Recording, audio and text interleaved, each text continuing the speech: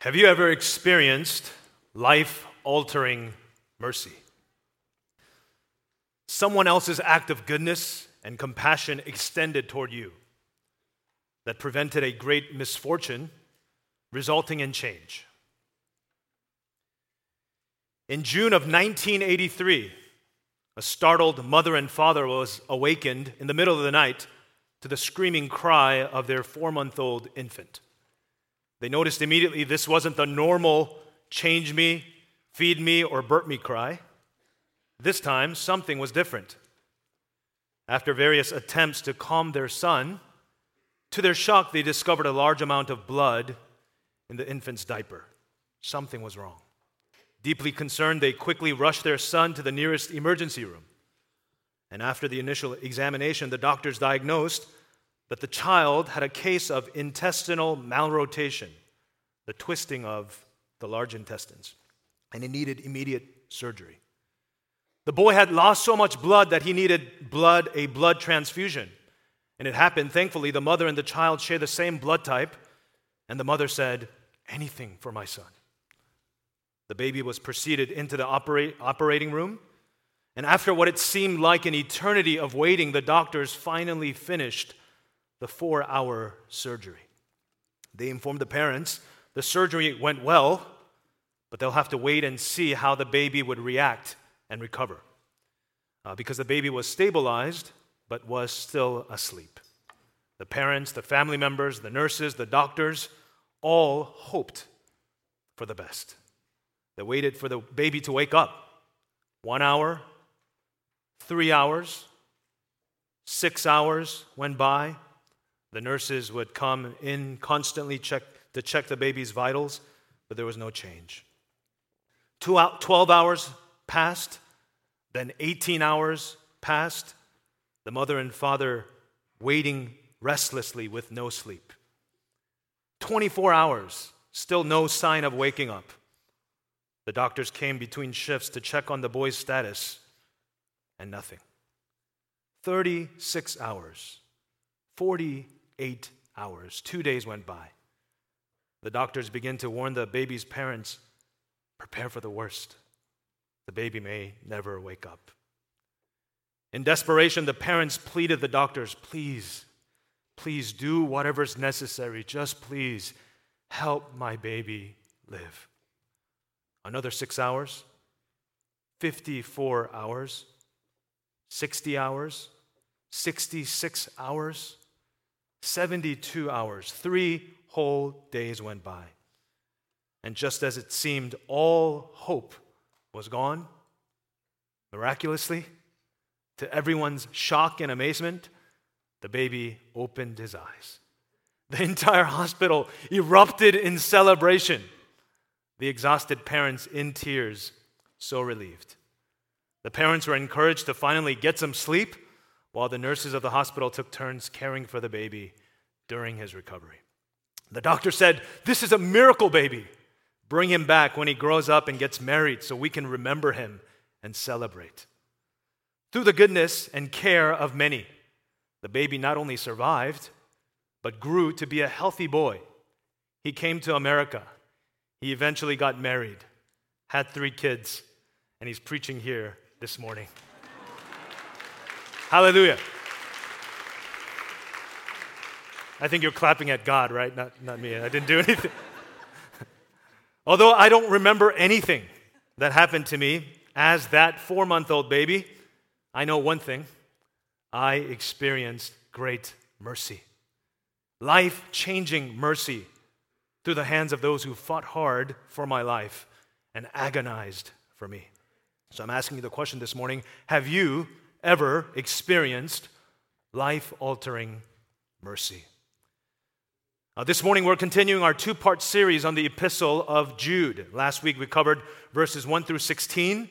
This week we'll conclude the letter by meditating on the last 9 verses 17 through 25. And in these verses, I believe, Jude reminds us of the great life-altering mercy we Christians encounter through our Lord Jesus Christ, who keeps us to the end by keeping us in His love to the presence of His glory. Amen? So if you have your Bibles, please turn with me now to page 1027 in the Bibles around you. While you turn there, let me give you some context. The book of Jude is well known for its famous exhortation in verse 3, "Contend for the faith that was once for all delivered to the saints." Jude instructs Christians to fight for faith because false teachers and their false teachings have infiltrated the church, and it was causing much division and discouragement among the believers. So, in light of this, Jude writes a necessary appeal to the believers to contend for the faith, to agonize for the faith with urgency. The truth is, brothers and sisters, over 2 millenniums later, the situation hasn't changed much. False teaching, false teachers, false converts, false church practices still influence our churches. That's why the epistle of Jude is a powerful call, a relevant charge, and a necessary reminder for then and today. Regardless, the book of Jude has been known by some biblical scholars as the most neglected book in the entire New Testament.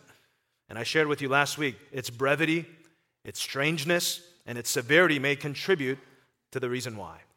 But since we have the opportunity to meditate upon this short and spicy, power-packing epistle 2 weeks in a row, let's no longer neglect it.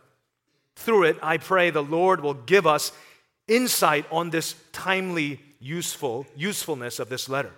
I pray the Lord will give much encouragement for anyone among us who may be disheartened in the good fight in light of the status of our churches and our culture today. I pray the Lord will redirect the focus of our faith from ourselves, from false Christianity, from divisions in our denominations and errors in our evangelicalism, rightfully back to God. You see, the message of Jude is an awesome reminder that God indeed is faithful. He will keep us, those who are His, and He will keep His promises to the end. Hallelujah. I shared with you last week, if you want to fight to win, you have to play both defense and offense. And from verses 1 through 16, Jude instructed us how to contend for the faith by playing good defense. So how? Let's review real quick. By remembering who we are from verses 1 through 2. You could follow along in your Bibles. Jude told us that we are called, loved, and kept by Christ. How? By remembering our purpose from verses 3 and 4, the urgency and the necessity to contend for faith. Also by remembering who we're not, verses 5 through 16. Jude helps us to clearly see who these false teachers are by showing us who they were from the Old Testament, who they are through detailed descriptions of their characteristics, and what will become of them at Christ's final judgment. Jude's main instruction for us in contending for the faith defensively then is to remember our Lord Jesus Christ, who is our ultimate defense, in who He's called us to be, in what He's called us to do, in what He says they are, in what He will do regarding them. Simply, to sum it all up, Jesus will keep those who are His to the end to glory, and Jesus will keep those who are not His for eternal judgment. That's Jude 1 through 16. Well then, what do we do as we remember these important truths? From our text this morning, I want to share with you 3 ways Jude instructs us on how to contend for the faith by playing good offense. We're talking about offense this week. Here's the outline so you know where we're headed. Number 1, remember the faith of the apostles. Number 2, remain in the love of God. Number 3, rest in the hope of Christ's return. Follow along as I read from Jude verses 17 through 25. But you must remember, beloved, the predictions of the apostles of our Lord Jesus Christ. They said to you, in the last time there will be scoffers, following their own ungodly passions. It is these who cause divisions, worldly people devoid of the Spirit. But you, beloved, building yourselves up in your most holy faith and praying in the Holy Spirit, keep yourselves in the love of God, waiting for the mercy of our Lord Jesus Christ that leads to eternal life. And have mercy on those who doubt. Save others by snatching them out of the fire. To others, show mercy with fear, hating even the garment stained by the flesh.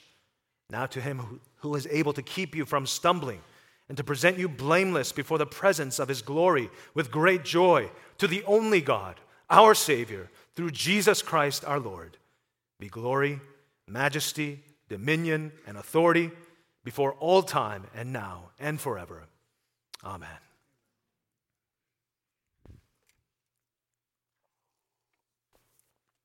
How do we contend for the faith on the offense, actively and deliberately? Point number one, remember the faith of the apostles. Remember the faith of the apostles.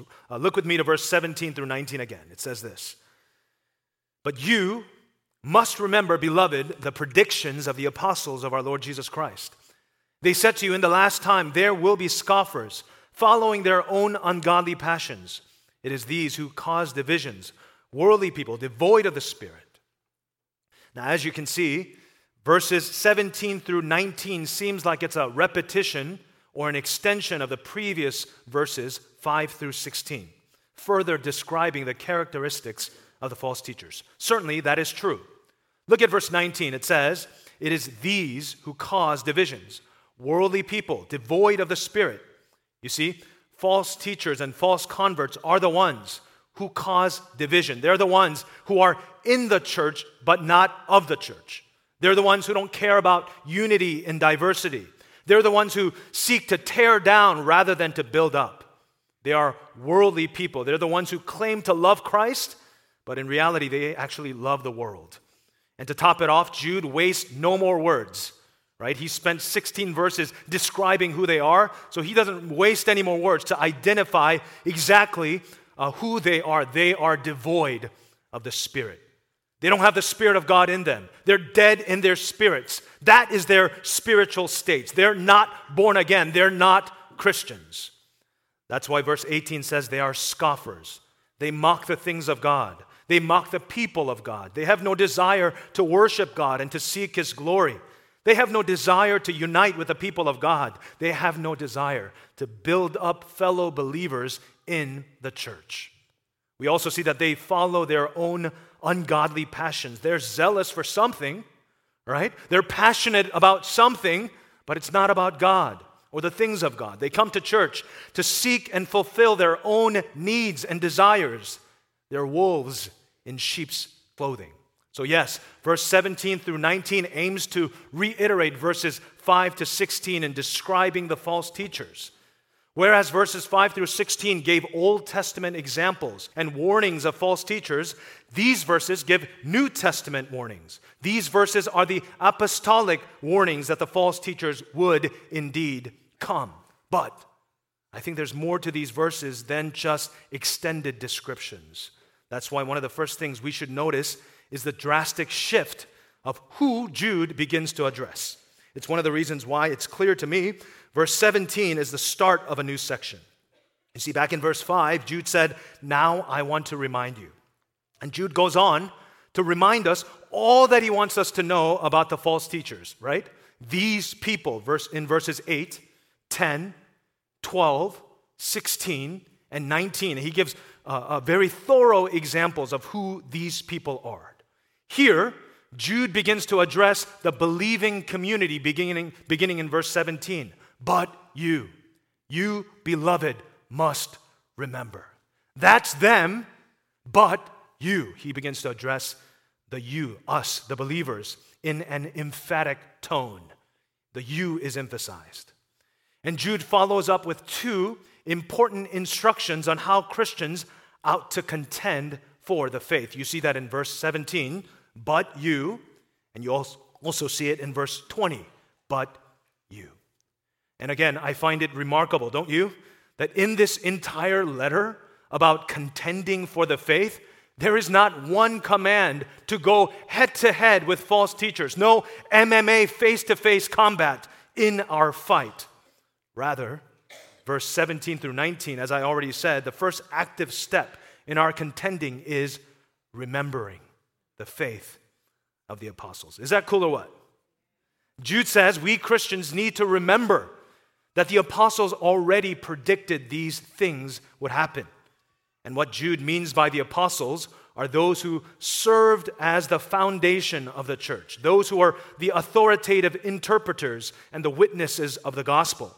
The apostles were the ones who were present with Jesus and those who observed Jesus' life, death, resurrection, and ascension. Or they were specifically commissioned by Jesus to be responsible in their initial establishment of the church, like the Apostle Paul. Well, therefore, when Jude says in verse 17, "But you must remember, beloved, the predictions of the apostles of our Lord Jesus Christ," he's saying to us, these words have authority. So remember these predictions. Remember their words. Remember their teachings. Don't be surprised. Don't be caught off guard. Be watchful. Be ready. Be prepared. Just as they said to you, it will be so. You see, it's a warning from God to us through the words of the apostles, in the words of Jude, as a reminder of God's care for his people. Specifically, in these verses, the predictions of the apostles were regarding the false teachers in the last time, as it shows in verses 18 through 19. In the last time, not meaning some far-off generation time later on. You see, New Testament Christians believe that the last days has dawned with the first coming of our Lord Jesus Christ and with his death and resurrection. That's why the author of Hebrews says in Hebrews 1:2, "In these last days, God has spoken to us by his Son, indicating that the last days have arrived." That's why Jude's readers should not be surprised when false teachers were present, as apostles already predicted they would come. For us, Christians in 2020, Jude's warnings to remember is even more significant. I love how Dr. Tom Schreiner in his commentary explains what Jude means by remembering in regards to these verses. He says, and I quote, "Remembering in the scripture does not involve mere mental recollection, as when we remember a person's name that we had temporarily forgotten. Remembering means that one takes to heart the words spoken so that they are imprinted upon one's life." Close quote. So for us today, we should not merely be caught off guard. Oh no, false teachers are here, right? We should not be merely aware that those in the last days are these days. Not only should we be watchful and ready for false teaching and false teachers to creep in our midst, to know that they are present in our midst, seeking to divide our churches. But 2,000 years of church history should teach us we must fortify our churches with sound biblical ecclesiology, sound biblical polity, the biblical prescription of how the church should be structured and function. That's how we can guard against sneaky intruders in the first place. In order to protect ourselves from the devilish manipulators and to admonish false teachers and confessors, we must do it through biblically qualified elders who preach faithful expository sermons that teach its members what is the truth and what is heresy according to the scriptures, to teach its members how to discern wolves from the sheep through biblical theology, guarding the church against theological error, through healthy church membership and healthy congregationalism where only true believers are called Christians and given the privileges of kingdom citizenships. Through biblical culture of discipleship where members are pouring into each other towards sound, mature faith. Through church discipline where sinful behavior is corrected in love, where repentant sinners are restored. 2,000 years of church history should have taught us that we must guard against worshiping God through unbiblical practices and worldly pragmatism.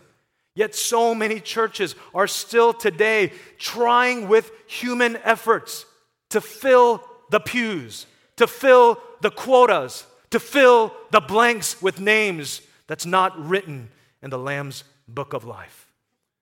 Why must our zeal for the laws for evangelism compromise Scripture's call for vigilance to proclaim and protect the what and the who of the gospel in our churches? What does spontaneity and innovation have to do with 2,000 years of church history? Why should God's word be pitted against God's way? What I mean by remembering the faith of the apostles is remembering the faith that was once for all delivered to the saints. It's the holistic doctrine of what the Christian is and what the church is.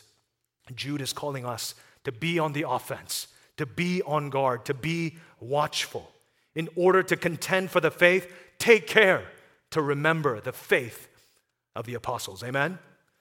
Dear brothers and sisters, how do you remember to imprint the faith of the apostles in your heart? I have one simple application for you, for everyone. Seek to be a healthy church member. Participate actively in the corporate gatherings of the church. So thank you for being here. Reflect on the church covenant and examine yourself to see if you are indeed in the faith, as according to 2 Corinthians 13:5 and 2 Peter 1:10 through 11. Talk to an elder at the doors or up at the front at the end of the service and ask them how you can better grow and be more accountable. Pursue discipling relationships and read really hard books to grow in your knowledge of theology. Or maybe just get some help in your daily Bible reading. Whatever it is, seek out a discipling relationship. And if you need more ideas, please, we'd be happy to talk to you. We'd be happy to help you grow in your faith. Number one, remember the faith of the apostles. Number two, remain in the love of God. Look with me to verse 20 through 23. But you, beloved, building yourselves up in your most holy faith and praying in the Holy Spirit, keep yourselves in the love of God, waiting for the mercy of our Lord Jesus Christ that leads to eternal life. And have mercy on those who doubt. Save others by snatching them out of the fire. To others show mercy with fear, hating even the garments stained by the flesh. This is the most straightforward instruction of this entire epistle, isn't it? Jude is actually coming out and saying, this is what you need to do to contend for the faith. Three participles modify one central imperative. Building yourselves up in your most holy faith, praying in the Holy Spirit, waiting for the mercy of Jesus Christ, keep yourselves in the love of God. Some may ask, I thought the one who keeps us to the end is Jesus. Why is Jude commanding us to keep ourselves in the love of God? Does that make sense? Right? Well, here's the thing. If I said, as I said last week to you guys, jokingly or not jokingly, I said yes to my wife, but said no to 1,000 other women, right? If I say that, and if I say that fighting for my marriage is going out every night looking for potential threats, if I say that it's keeping guard outside of my home instead of going to bed, if I say that it's trying to fend off those who I jealously think are winking at my wife or trying to flirt with my wife or talk to my wife, if I'm doing that and fighting them outside, out there, that doesn't really help my marriage, does it? At times, necessity will call for protecting my wife in such a way. But mostly, fighting for marriage, contending for my marriage, is spending time with my wife. It's to keep our love healthy and growing by building up our marriage through growing together in the Word, through praying together, communicating with each other, forgiving my wife and being forgiven by my wife over and over and over again with Christ as the center. Just like so, contending for the faith offensively and deliberately is to keep yourselves in the love of God. How can you fight for something you don't love? How can you contend for something you have no care for? It's no wonder so many in our churches don't contend for the faith because they have no love for the gospel, because they have no love for Jesus, no love for his church. Jude understands in order to be devoted to the faith, we can't only concentrate on resisting false teachers by remembering the false teachers, by discerning the false teachers, by being watchful of the false teachers. Those are very good things. But we must more actively grow in the Christian faith by keeping ourselves in the sphere, in the realm of God's love. In fact, contending for faith is contending to keep ourselves in God's love. Why? Because God is love. To keep my heart beating, to keep my love strong, to keep my affections white hot. So how do we do that? Jude gets very, very practical. Again, Jude gives us a triad. He loves giving us triads, 3 ways we can keep ourselves in God's love. So first, look at the first part of verse 20. Building yourselves up in your most holy faith. The best way to understand how to do this is for believers to build on our faith's foundations. Well, what is the foundation of our faith? It's the gospel of Jesus Christ. The most holy faith upon which the church is built is the gospel of Jesus Christ, with Christ at the center. Amen? So, then what is the gospel? Do you know the gospel? Do you proclaim the gospel? Do you share the gospel? The gospel is the good news of Jesus Christ. It's the best news you will ever hear. That God, who is holy, unlike any other, created all things in love for his glory and our good. But man, having been tempted by Satan, chose to be a god unto himself, deliberately disobeying God, choosing death over life. And as a result, what happened? We were separated from God, entirely helpless to save ourselves from the vain and dissatisfying power and curse of sin. And because of our continuous rebellion and sin, we rightly deserve his wrath and judgment as a consequential sentence of our sin. But God, in his great mercy, had a plan from the very beginning to call a people, to sustain a people, to keep a people, for us to know his great love. How did he do that?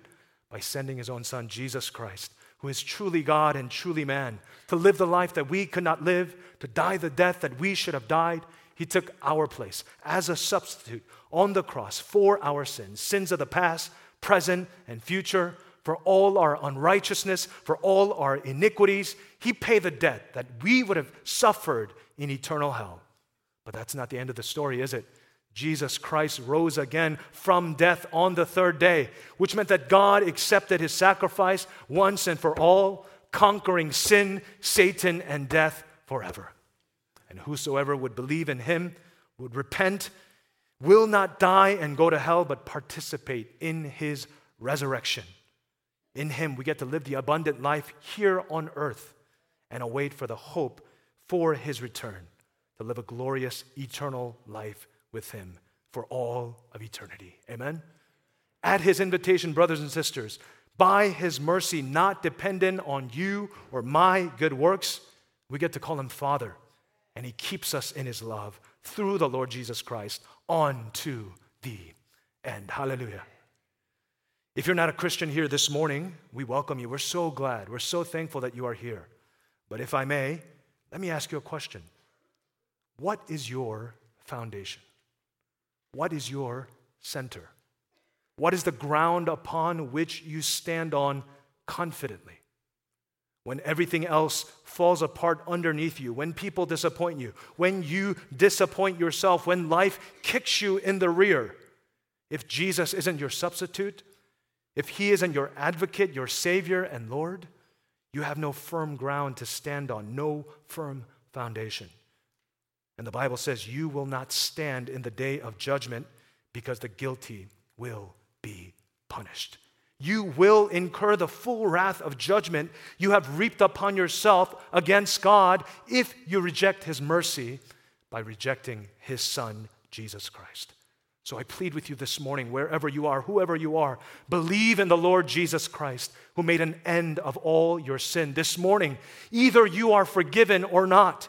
You are either clear in God's sight or not, or else the wrath of God still abides on you. And I beg of you this morning, do not rest until you know which it is. Confess that you are a sinner. Repent of your sins today. Trust in Jesus as your Savior this morning. If you want to know more about how to follow Jesus, please talk to any of the pastors at the door or at the end of the service. I'll be right there at that door. Or talk to somebody joyfully smiling next to you even right now because they're so eager to share with you more about how to follow Jesus. Or they will point you in the right direction. Dear brothers and sisters in Christ, how do you build yourself up in the most holy faith? Do you regularly read and meditate on God's word? Be honest with yourself. Do you memorize on the sweet and glorious truths of the gospel every day? Do you study the Bible to be able to teach and disciple others in the faith? Do you posture yourself humbly before this book with ready hearts and listening ears and thirsty souls to feast on the words that is the very source of our lives? You know it with your head, but do you actually do it? That is my question for you this morning. Building yourselves up in your most holy faith is the first means of how to remain in God's love. The second means by which Christians can remain in God's love is by praying in the Holy Spirit. That's the second part of verse 20. Simply, it's to pray Christian prayers. Don Carson, in his book, Praying with Paul, which I recommend 100%, has a very helpful illustration. He says, pray until you pray. Oftentimes we get so caught up in our busyness and our routines. We go to the Lord to pray, but we just utter words and we just leave, right? And his recommendation, his encouragement is to pray until you pray. Don't just heap up empty words. When I went to Korea last August, I saw the funniest sign on a Buddhist temple in the middle of the city. 100 days of prayer for job promotion. 7 days of prayer for college acceptance. Christian prayer is not robotic and legalistic and formulaic. Christian prayer is dependence on God. Christian prayer is communion with God. John Calvin says prayer is the chief exercise of faith. So as you build yourself in your most holy faith, as the Word of God, the gospel of Jesus Christ, stirs faith and gives spiritual life, prayer is the evidence of living faith, as breath is evidence of life. This is what Martin Luther famously meant when he says, to be a Christian without prayer is no more possible than to be alive without breathing. So, Christians who have spiritual life, have spiritual breath, Christians who have faith, pray. So praying in the Holy Spirit is remaining in God's love. Third, the third means by which Christians can remain in God's love is by waiting for the mercy of our Lord Jesus Christ that leads to eternal life. That's the second half of verse 21. I'll talk more about this in my final point, my third point, but what Jude is pointing to here is the eschatological, the end times hope that we have in Christ's return. So how does waiting for the mercy of Jesus for that day keep us in the love of God? Because Christians know that although we deserve great wrath of God and the justice of God for our sins, we will be spared by the mercy, the great mercy of God because of the finished work of Jesus Christ. Amen? As the called, beloved, kept of God, we await with hope for that day of mercy because we will be one with our Creator. Mercy fully realized. Hallelujah. Furthermore, I want to make a case.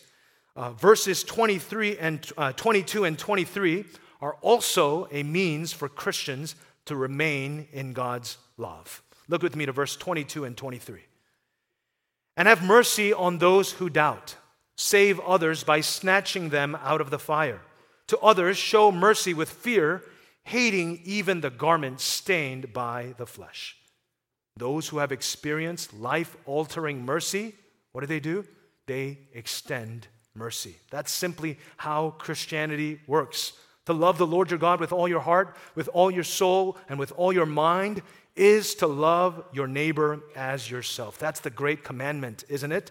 The two are directly related. They cannot be separated. You can't say you love God and hate your brother. You can't say you love Jesus and not share his good news. You can't say you appreciate mercy and not show mercy. So after exhorting us for over 16 verses to contend for the faith by recognizing who the false teachers are, check this out. Isn't it strange to you that when it comes to actually doing something about these false teachers, what does Jude say? Have mercy. Notice the degree to which the mercy of Christ should be extended to those who doubt, to others who are about to fall into the judgment of fire. To others, you should even fear because you hate even the clothes they wear because they are so sinful. Even to them, extend mercy. I think the point of this section is to remind us of the great mercy we have received in Jesus Christ, which is the reason for the great love and how we are kept in Him. We should agonize to contend to remain in this love by building ourselves up in the most holy faith, the gospel, by praying in the Holy Spirit as a posture of dependence on Him, by waiting for the mercy of Christ, and by extending mercy to others so that they also may come to know His great mercy and His great love. Amen? Finally, point number 3. In order to contend for the faith, rest in the hope of Christ's return. Look with me to verse 24 to 25. Now to Him who is able to keep you from stumbling and to present you blameless before the presence of His glory with great joy, to the only God, our Savior, through Jesus Christ our Lord, be glory, majesty, dominion, and authority before all time, and now and forever. Amen. At the end of the day, what can Christians do but to rest in the hope of Christ's return? Amen? That's the best thing we can do, actually, to rest in the hope of Christ's return, because it means we actually believe what He said in His word was true. Resting in the hope of Christ's returns means we believe Jesus will keep His word. To rest in the hope of Jesus Christ's return means that we believe that He will come to take us home, that Jesus is the victorious and the most glorious one. It means all whom He intended to keep will be kept to the end. That's why we hope. That's why we rest. That's why we look and wait eagerly. Hallelujah. That's why Jude erupts into this most beautiful doxology. Now to Him who is able to keep you from stumbling, to present you blameless before the presence of His glory with great joy, to the only God, our Savior, through Jesus Christ our Lord, be glory, majesty, dominion, and authority, and now and forever. Amen. How do we faithfully fight for truth when the world around us believes the opposite? How do we contend for the faith when sometimes even our own faith feels weak at best? When everyone around us seems faithless, how do we remain full of faith? We remember the faith of the apostles. We remain in the love of God. We rest in the hope of Christ's return. Faith, love, and hope of the Father, Son, and Spirit. In Him we remember the great life-transforming mercy that He extended to us and kept in Christ to the presence of His glory with great joy. So, join me in praising Him. Be all the glory, majesty, dominion, and authority before all time and now and forever. Amen. Let's pray.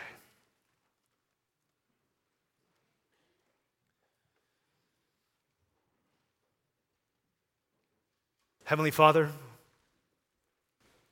we praise You for the faith that was once delivered to all the saints. On that faith we stand today.